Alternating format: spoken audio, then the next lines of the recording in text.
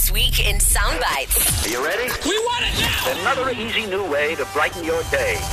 President Donald Trump was under fire again this week for separating immigrant children from their parents at border posts in the U.S. Trump was forced to change his mind. We are signing an executive order in a little while. We're going to keep families together, but we still have to maintain toughness. 70% of all Americans polled against the policy, and this is seen as a setback for the Donald.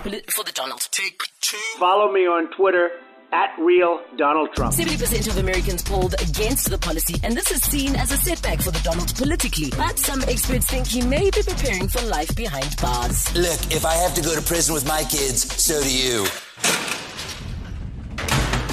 Local model Sashi Naidu saw some controversy this week after tweeting that Gaza was a shithole. After being dropped by several sponsors, Sashi called a press conference and to educate herself, so all seems fine. So all seems fine? Okay.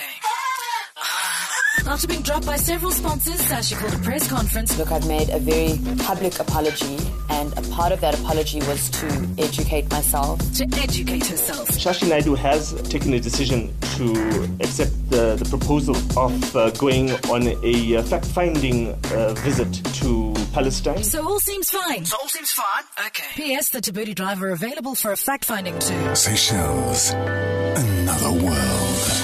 And now, Abused. In happier news, Tendai Mtarira played his 100th game for the Springboks last weekend against England. Yeah, obviously I got the surprise phone call yesterday after captain's run from President Cyril Ramaphosa.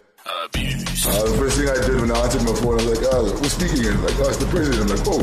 I obviously had to get very formal pretty quick. When asked how the president addressed him, Mtarira said the president just said, well done.